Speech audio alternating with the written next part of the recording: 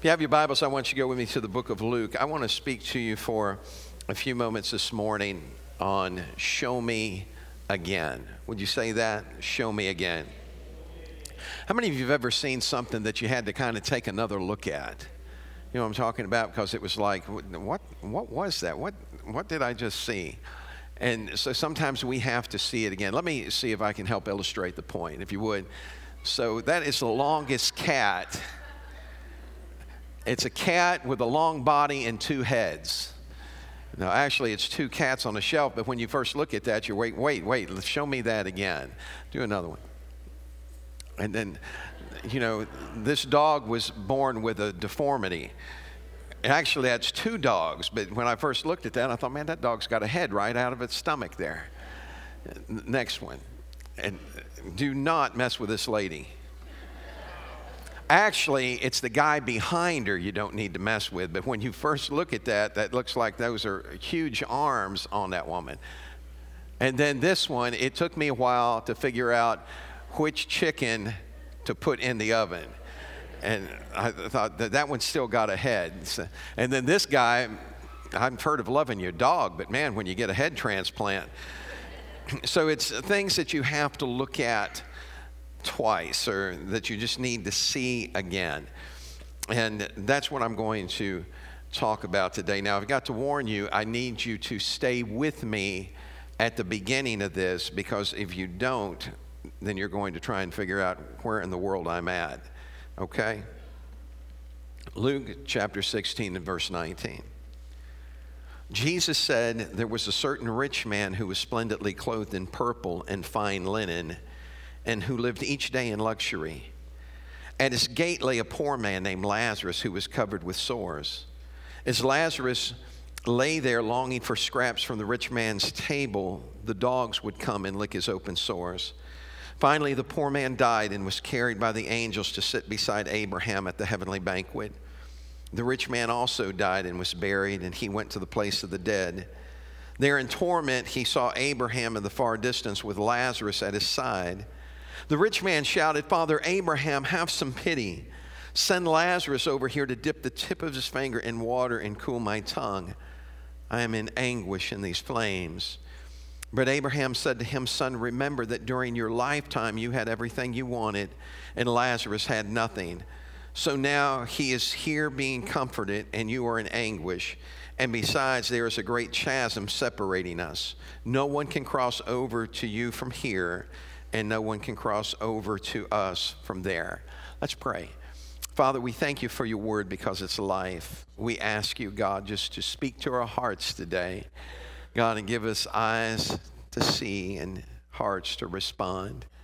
We pray, Father, for each one, God, that they might hear what you're saying, Father, and be able to give themselves to it. And we give you praise in Jesus' name. Amen.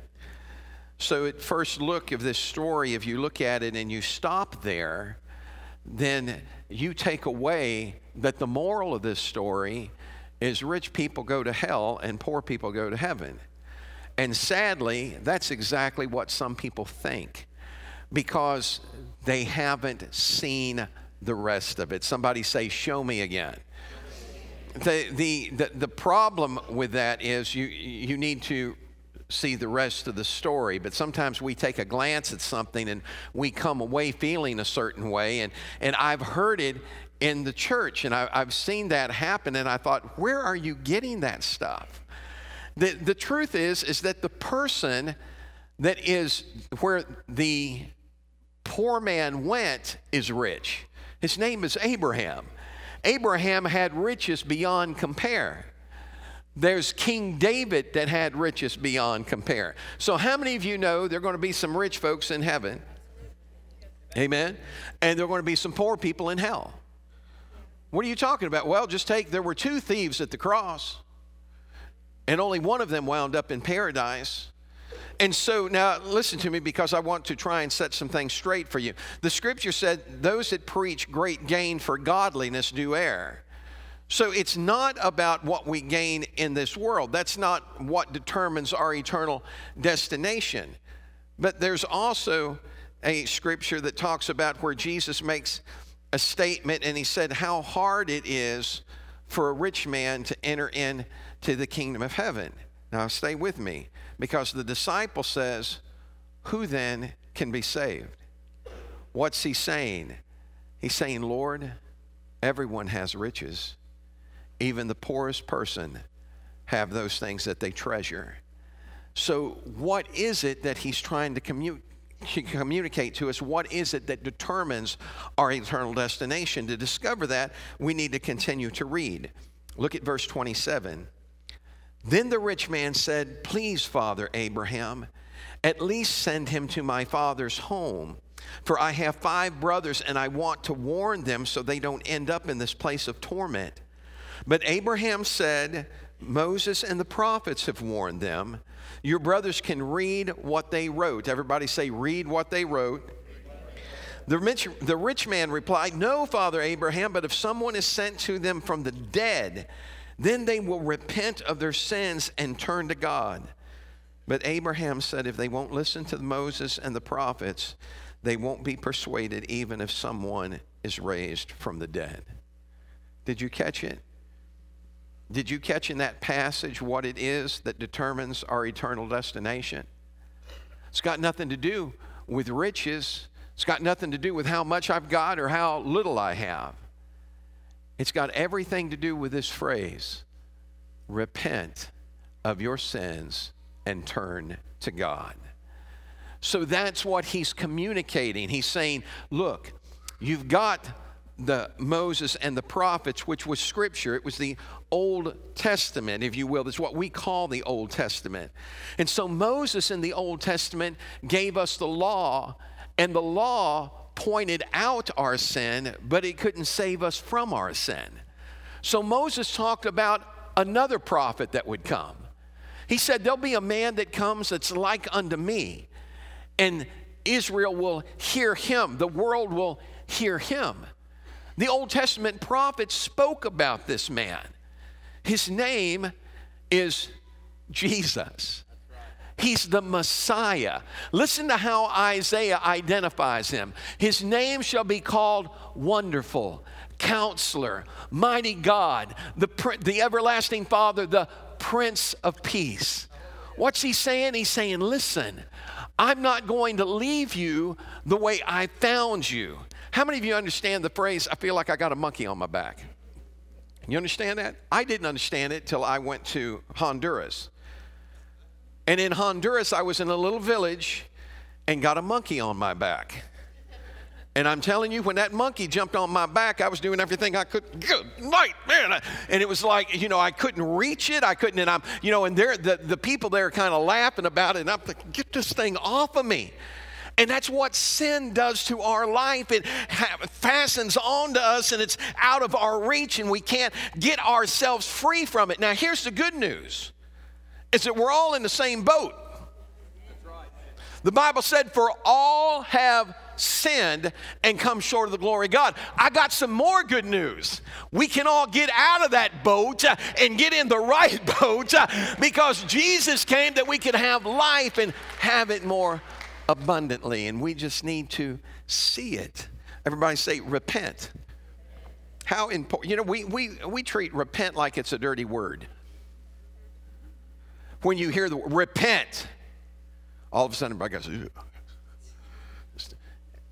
Repent is one of the greatest things that ever happened in my life. And can I tell you a little secret? I've had to repent more than once. I know that's hard for you to believe. But I've had to repent on more than one occasion. What are you saying? The Scripture said, little children, sin not. But know this, that if you do sin, you have an advocate with the Father through who? Christ Jesus, the righteous. He's saying, look, he came to get the monkey off your back. He came to be able to set you free. How important is that? 400 years of silence. 400 years of silence is broken with this message. Repent, for the kingdom of heaven is at hand. It's what John came preaching. Now watch this. Let me show you how important John's message is because Jesus talks about it. This is found in Luke 16:16. The law and the writings of the prophets were proclaimed until John. Everybody say, that was a message till John. But when John came, something changed. And watch this. He said, the law and the writings of the prophets were proclaimed until John. Since then, the gospel of the kingdom of God has been and continues to be preached, and everyone tries to forcefully go into it. Can I tell you, you can't force your way into the kingdom. The only way you're going to get into the kingdom is to repent and turn yourselves to God. Everybody say it one more time, repent. So we need to, sometimes we act like repenting is like, I have to admit I was wrong. How many of you have ever gotten into an argument with a family member? What's the hardest thing you have to do? Yeah, it's not saying I'm sorry. It's admitting I'm wrong. I'm sorry I was... Because a lot of times our sorry even comes off pretty sorrowful, doesn't it? I'm sorry. Even our children. I remember our grandchildren going, sorry. Somehow that doesn't just seem like it's sincere, does it? But you can't get to heaven except through him. And he said, repent.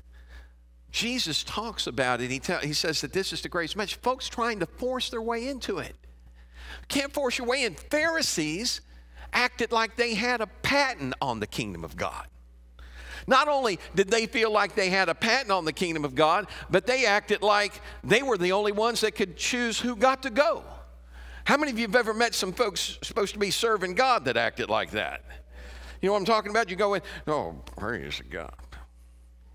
So they're standing on a street corner going, I thank God I'm not like that man. I always expected that sinner to look up and say, I thank God I'm not like you. But the truth is that we all have to find that place in our hearts where we surrender to God. Everybody say surrender. So John's message comes forcefully. Repent. The kingdom of heaven is at hand. Jesus speaks about John's message, and John even talks about who Jesus is to his disciples. Because his disciples get to this place where they don't really like the transition that's happening. And if you look at St. John 3, verse 26, it says, so John's disciples came to him and said, Rabbi, the man you met on the other side of the Jordan River, the one you identified as the Messiah, is also baptizing people. And everybody is going to him instead of coming to us. John replied, no one can receive anything unless God gives it from heaven. You yourselves know how plainly I told you I am not the Messiah. I'm only here to prepare the way for him. It's the bridegroom who marries the bride, and the bridegroom's friend is simply glad to stand with him and hear his vows. Therefore, I am filled with joy at his success, and he must become greater and greater, and I must become less and less. John understood who Jesus was. He understood the importance of it. The Pharisees didn't get it. Jesus is trying to show them. He's trying to get them to see, and they don't see. And so Jesus tells them in John 39, you search and keep on searching and examining the scriptures because you think in them you have eternal life. And yet it is those very scriptures that testify about me, and still you're unwilling to come to me so that you might have life. I thought how much that sounds like the day that we live in, When you mention the name of Jesus, people run in the opposite direction. Here's the sad part, is sometimes we're embarrassed to say anything about him. I want to share something with you, and I really want you to get this. You need to understand that you are the only hope your friends may have of coming to know him. Because if you don't tell them about him, who will? So the next time you're standing in front of your friends, you need to ask yourself this question: are they ready? And if they're not ready, ask yourself this question: do I want to see them in hell? Or do I want to see them step into heaven and experience the joy of the Lord? John is so adamant about who Jesus is that when his disciples are trying to get him to, hey, you were here first, and now everybody's going to Jesus. John's looking at him and saying, I told you I'm not the Messiah. I told you that I've got to decrease and he has to increase. They sent priests and Levites to John. And when they sent them to John, they asked him, they said, who are you? Are you that prophet, or are you the Messiah? He said, no, that's not who I am. He said, then who are you? And he makes this statement. He says, I am the voice of one crying in the wilderness, prepare ye the way of the Lord and make his path straight. John recognized who he was. He recognized why he was here. He recognized, and he cites Isaiah the prophet. He said, this is what Isaiah said. The voice of one crying in the wilderness, prepare ye the way of the Lord, make his path straight. That's who I am. Something happens. John's as bold as a lion when he's speaking to his disciples. He's not pulling any punches with them. He's not arguing about who he is. He's stating the fact of who Jesus is. And then there's a shift. And I want you to listen to what John says in Matthew chapter 11 and verse 2. When John had heard in prison about the works of Christ, he sent two of his disciples and said, are you the one coming, or do we look for another? This guy had just stood up and proclaimed that Jesus is the Messiah. He had just adamantly told them who Jesus was, but now this man that said, behold, the Lamb of God, is now asking a question: are you the Lamb of God? What's going on? Why is this happening to him? Why has John's thought process shifted? It's because John's circumstances have changed. John's sitting in prison trying to figure out why Jesus has left him there. Have you ever been there? Have you ever been in a place where your circumstances screamed so loud that it threatened to drown out your faith?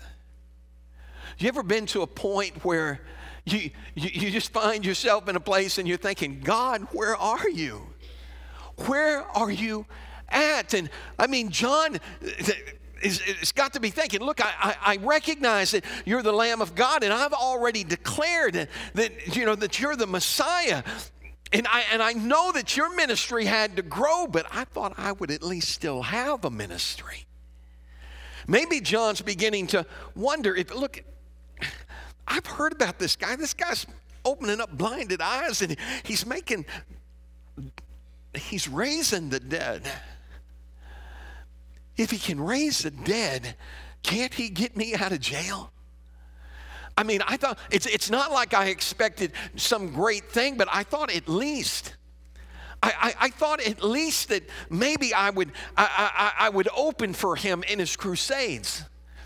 Maybe he would have me where I was able to help train his disciples.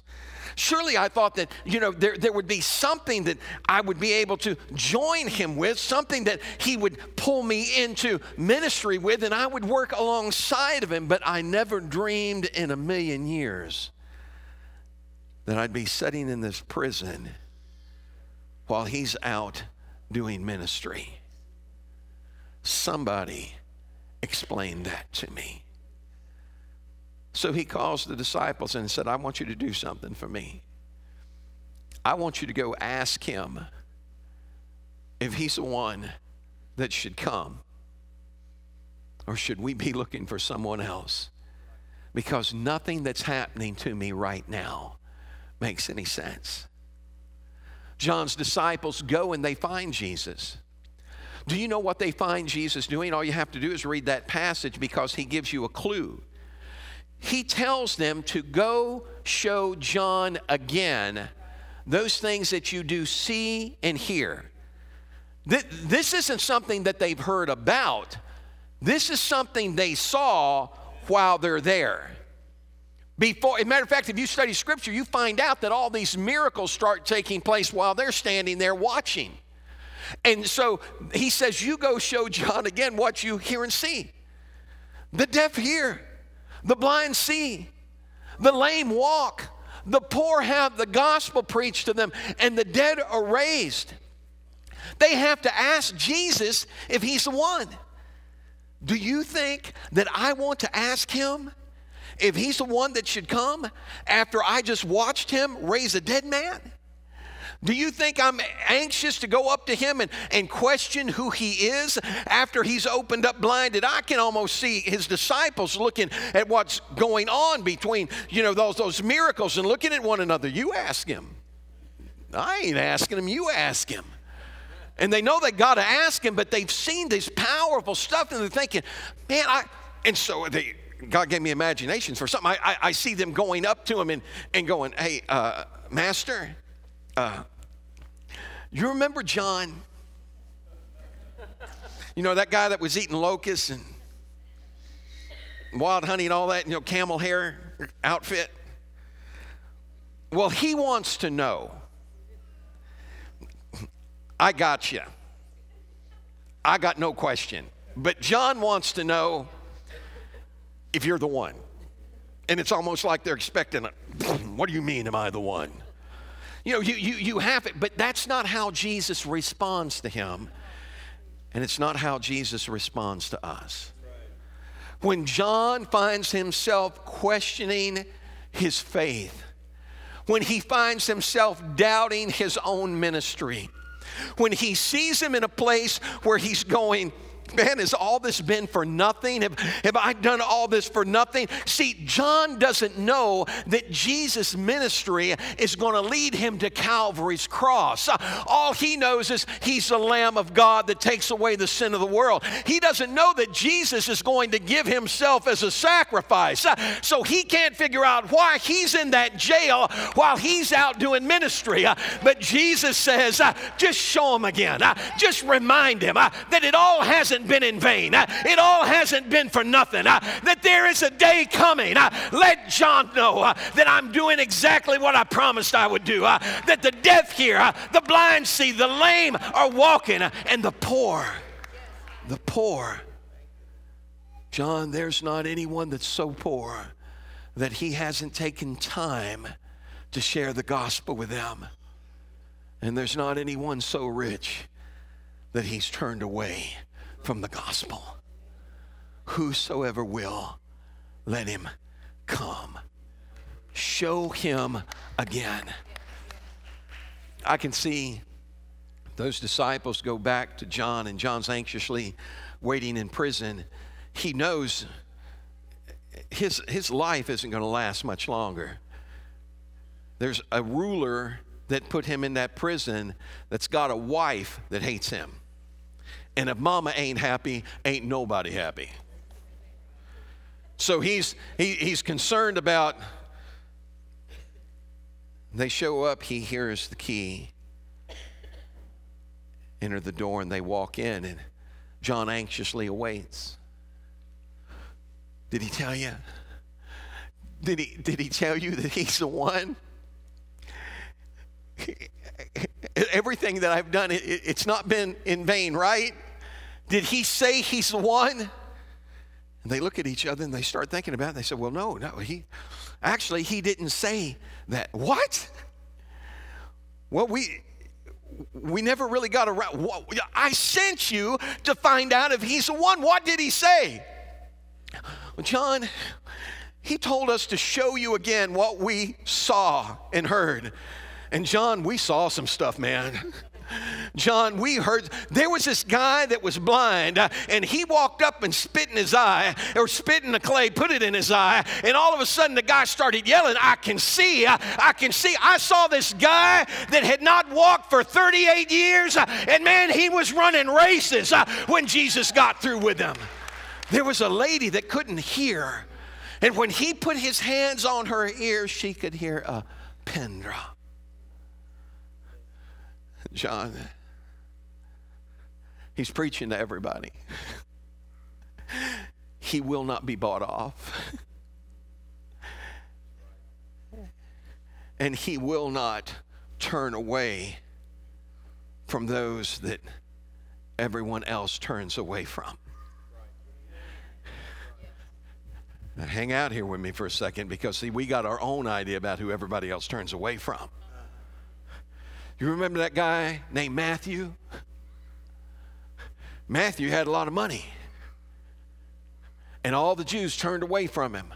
Why? Because he was a tax collector. And sometimes people wear a chip on their shoulder. Turn around, look at your name and say, look at your neighbor and say, hey, my name's Chip. What are you getting at? Sometimes we got a chip on our shoulder. Have you ever been there? Come on, let's be honest with each other. You ever been there? All of a sudden your neighbor gets a brand new car and yours isn't working right? I can't believe you gave them a car, God. I know I'm holier than they are. I know I pray more than that. I can't believe you gave them a brand new car. Do you not see me over here? How is that fair? Chip, you better get your name changed. Jesus isn't partial. He loves everybody. John, we saw this with our own eyes. You remember that guy named Lazarus? Not the one that Jesus was talking about with the rich man. This other guy named, Mary and Martha's brother. You remember him? Yeah, I heard he was dead. He ain't anymore. He was, but John, Jesus raised him up out of the grave. And I can't help but think that a smile broke across John's face. You saw that? Yeah. You saw all these things? Yeah. And what did he tell you to tell me again? He said, just to show you again. He wanted us to remind you. He said, take a second look. He was trying to say that what you've gone through hasn't been for nothing. That the kingdom of God is going forward, John. That everything's going to be okay. And John, before I forget, there was one more thing that he said. What was that? We were walking out and he stopped us and he said, wait a minute. He said, make sure that you tell John this. Tell John, blessed is he whosoever shall not be offended in me.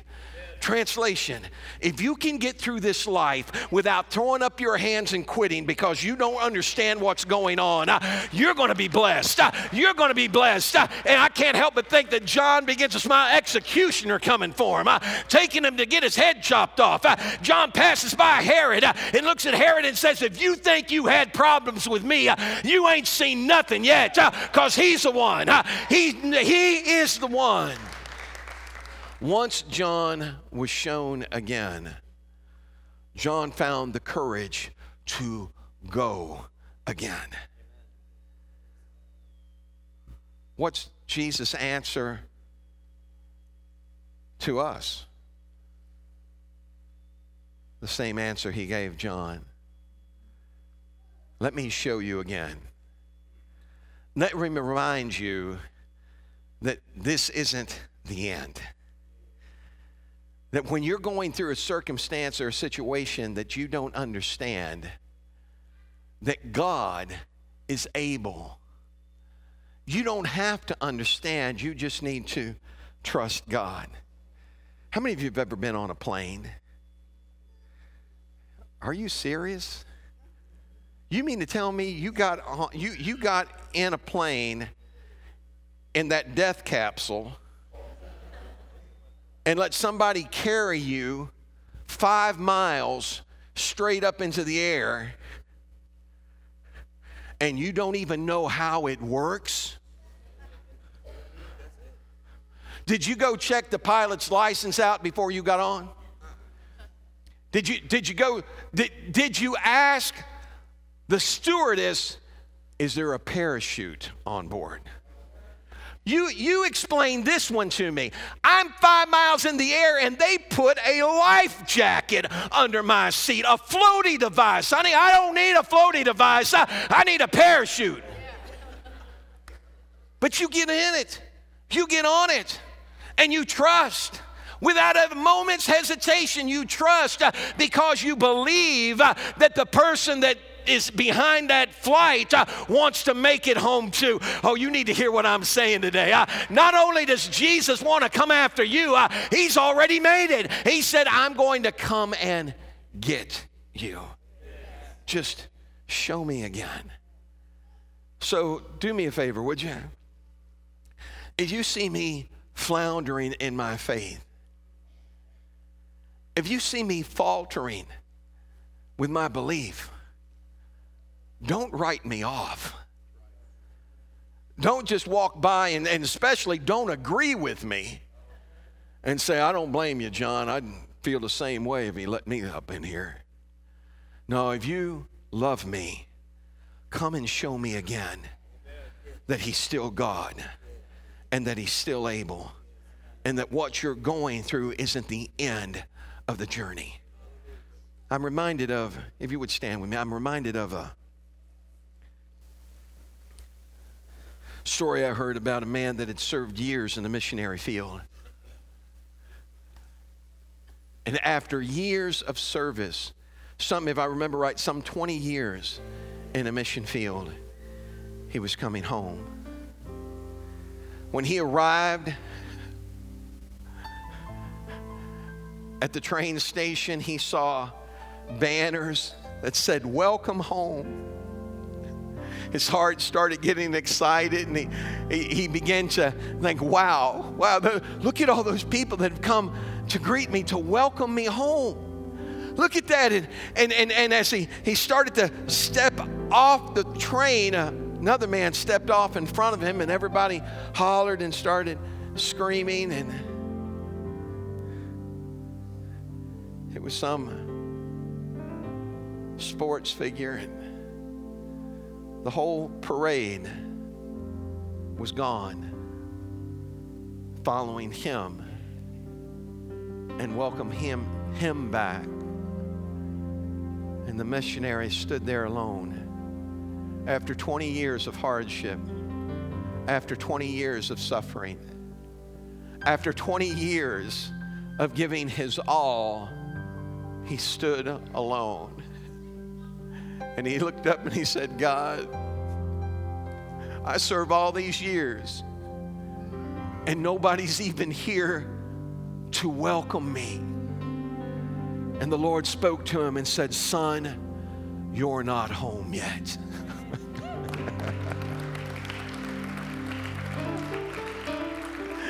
When you get home, do you know what happened today in heaven?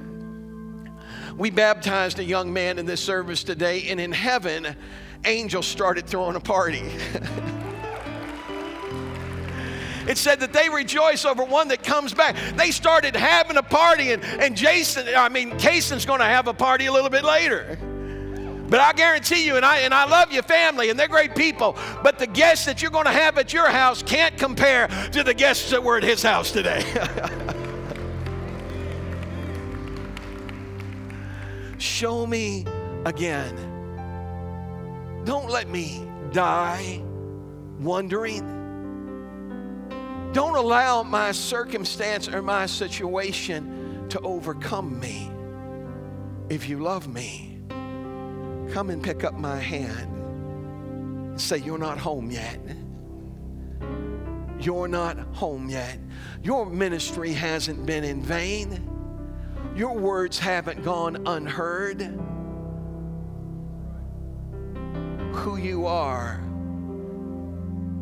is important.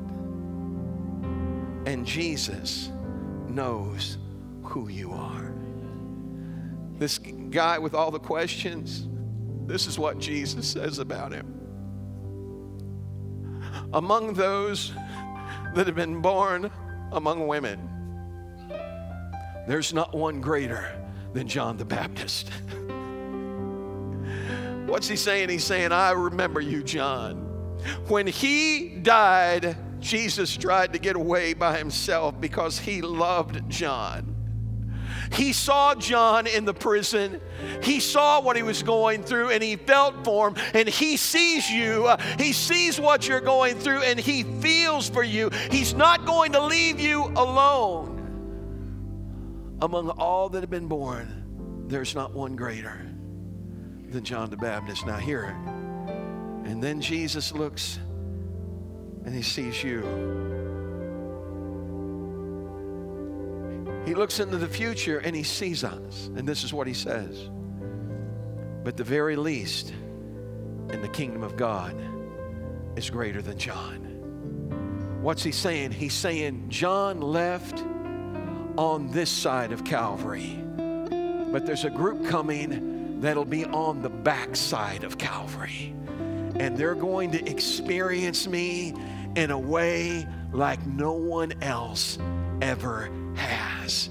Would you just stretch your hands to heaven and love him with me right now? So if you're in this building today and you've got questions, you're in this building and you've struggled, let me show you again. Let me show you that who you are is valuable. That all you've gone through hasn't been in vain and it hasn't been for nothing. That God is not just using your mountaintops, but he's also using your valleys. And just the same way that I attempted to show you again in this service this morning, I wonder if you'll commit when you leave this service to show others that God loves them, that Christ died for them, and that no matter where they are on their journey, they're not alone. Would you stretch your hands and love him with me right now? Father, we thank you. If you're in this house and you're saying, Pastor, I just need some help. I'm in a difficult place now, and I just need to be reminded. I want you to come right now, very quickly, very quickly. Thank you, Father. If not, this is what I want you to do. I want you to take someone by the hand. Come on. See, here's the thing is a lot of times people say, oh, I know how you feel. You can't know how I feel unless you've walked a mile in my shoes. Jesus was the only one that could say, I know how you feel. How could he say that? Because the Bible said that he was tempted in like manner as we were.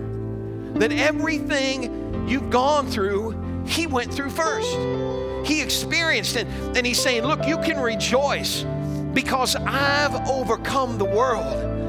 He's saying, you don't have to worry. And you've been made an overcomer by the blood of the Lamb and the word of your testimony. Father, I pray that even now, God, you hold her in your hand.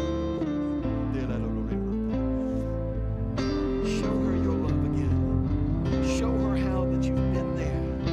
Lord, that when she I'm done with the hiding, no reason to wait.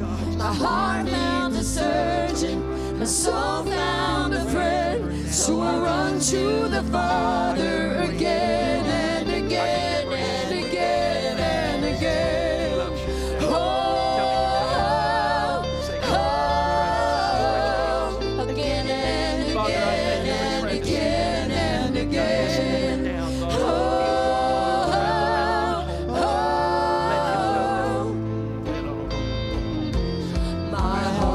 has been in your sights long before my first breath, running into your arms. It's running to life from death. I feel this rush deep in my chest. Your mercy is calling out. Just as I am, you pull me in, and I know I need you now. I run to the Father, I fall into grace. I'm done with the hiding, no reason to wait. My heart needs a surgeon, my soul needs a friend. So I run to the Father again and again. I run to the Father, I fall into grace. I'm done with the hiding, no reason to wait. My heart found a surgeon, my soul found a friend. So I run to the Father again and again and again and again. Oh,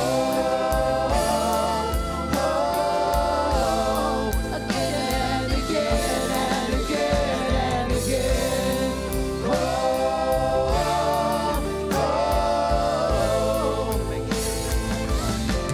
My heart has been in your sights long before my first breath, running into your arms.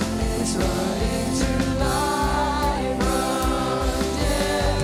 I feel this rush deep in my chest. Your mercy is calling out. Just as I am, you pull me in. I know I need you. I need you now. I run to the Father, I fall into grace. I'm done with the hiding, no reason to wait. My heart needs a surgeon, my soul needs a friend. So I run to the Father again and again. I run to the Father, I fall into grace.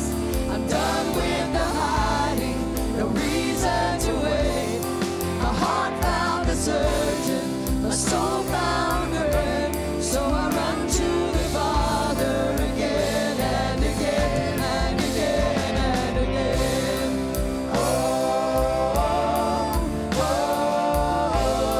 Again and again and again and again.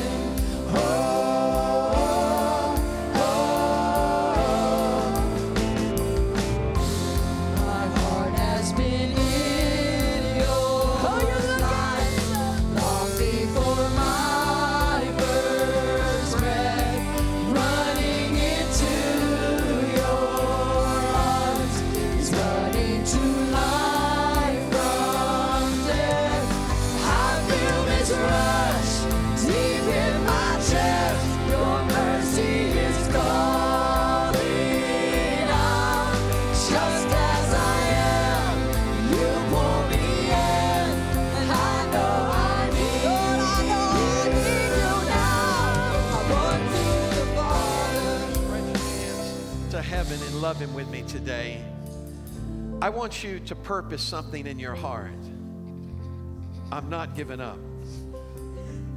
I am not giving up.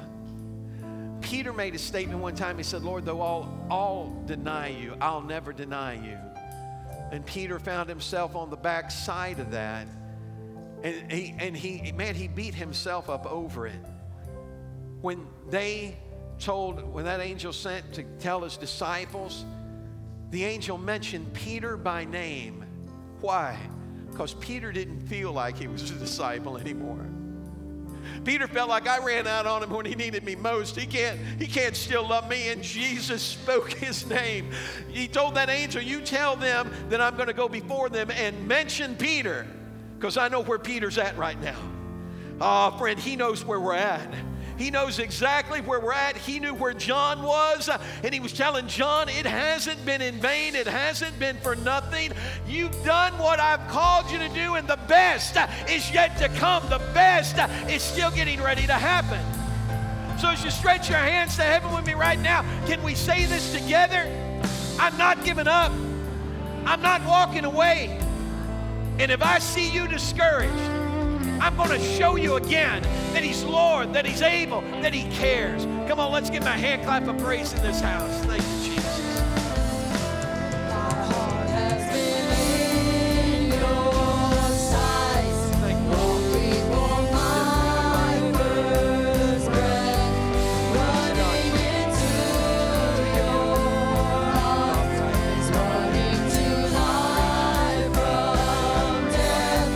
I feel this rush deep in my chest. Your mercy is calling out. Just as I am, you pull me in, and I know I need you now. Run to the Father, I fall into grace. I'm done with the hiding, no reason to wait. My heart needs a surgeon, my soul needs a friend. So I run to the Father again and again. Run to the Father. I want you to, if you would just raise your hands with me and say this way. I want you to make, I don't want to put you on the spot, but I want you to promise something. Are you ready? I want you to promise that the same way that God has been faithful to send encouragement to you and show you again, that you'll do that for someone else. Will you do it? Will you do it? Come on, let's give Him a hand clap of praise in this house. We love you. Remember, the best is still yet to come.